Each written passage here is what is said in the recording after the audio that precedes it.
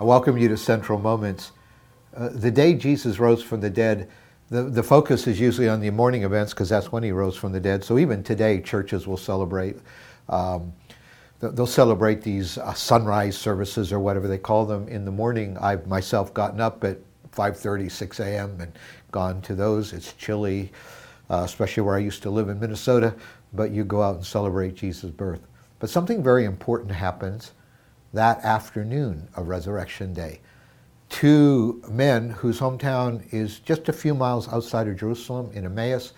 They have been in Jerusalem for the weekend. They are obviously sympathetic towards Jesus. They had hopes that he would be the Messiah. They're walking home. They're in intense discussion because now Jesus' body has disappeared. They've heard rumors that he may be alive, but they don't know. And as they're walking along, of all people, Jesus in his resurrected form falls into step with them.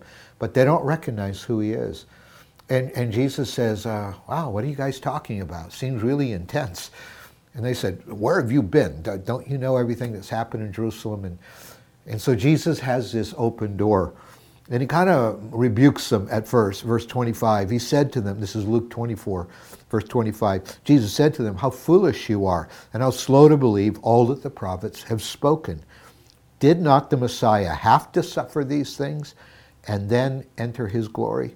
And beginning with Moses and all the prophets, he explained to them what was said in all the scriptures concerning himself.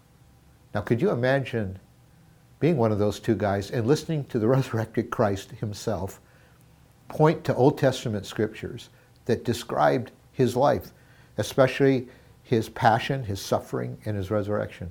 I'm sure he would have gone to Psalm 22. Jesus quoted Psalm 22, verse 1, on the cross, my God, why have you forsaken me? And then that amazing psalm goes on, hundreds of years before crucifixion was invented as a means of execution.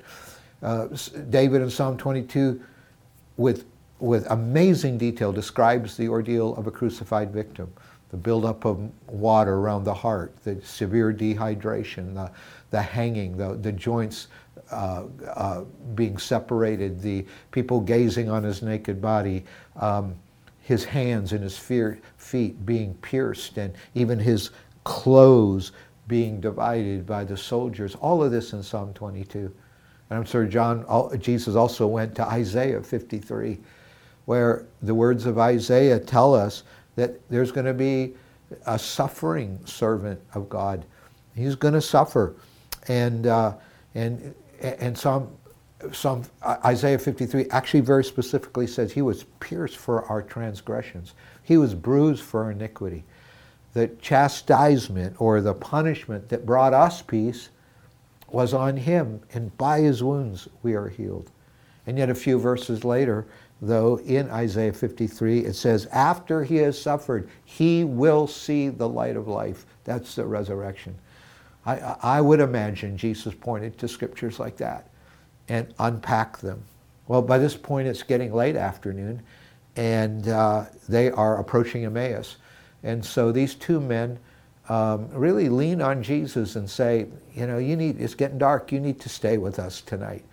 And so Jesus says, okay. So he goes to their house, and they're sitting at table for the evening meal.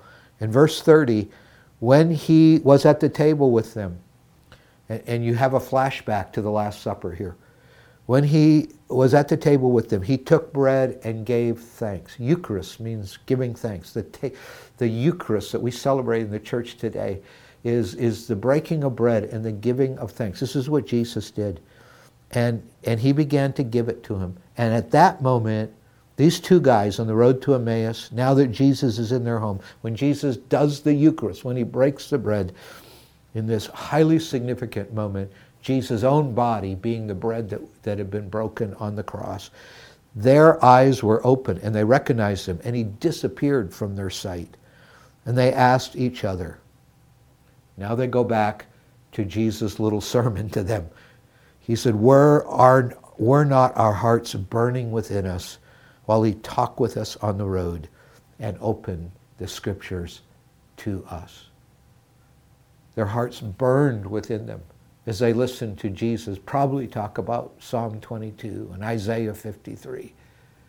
And I want to tell you biblical truth has a resonance and a fire to it because God's Spirit and His Word always work together. So would you pray with me, Father? We pray that as we live what it is to have our hearts filled with the Word of God and our lives filled with your Spirit, I pray that your Word and your Spirit will work together. For any of us, the message of the gospel has grown cold, we pray that our hearts will burn within us again.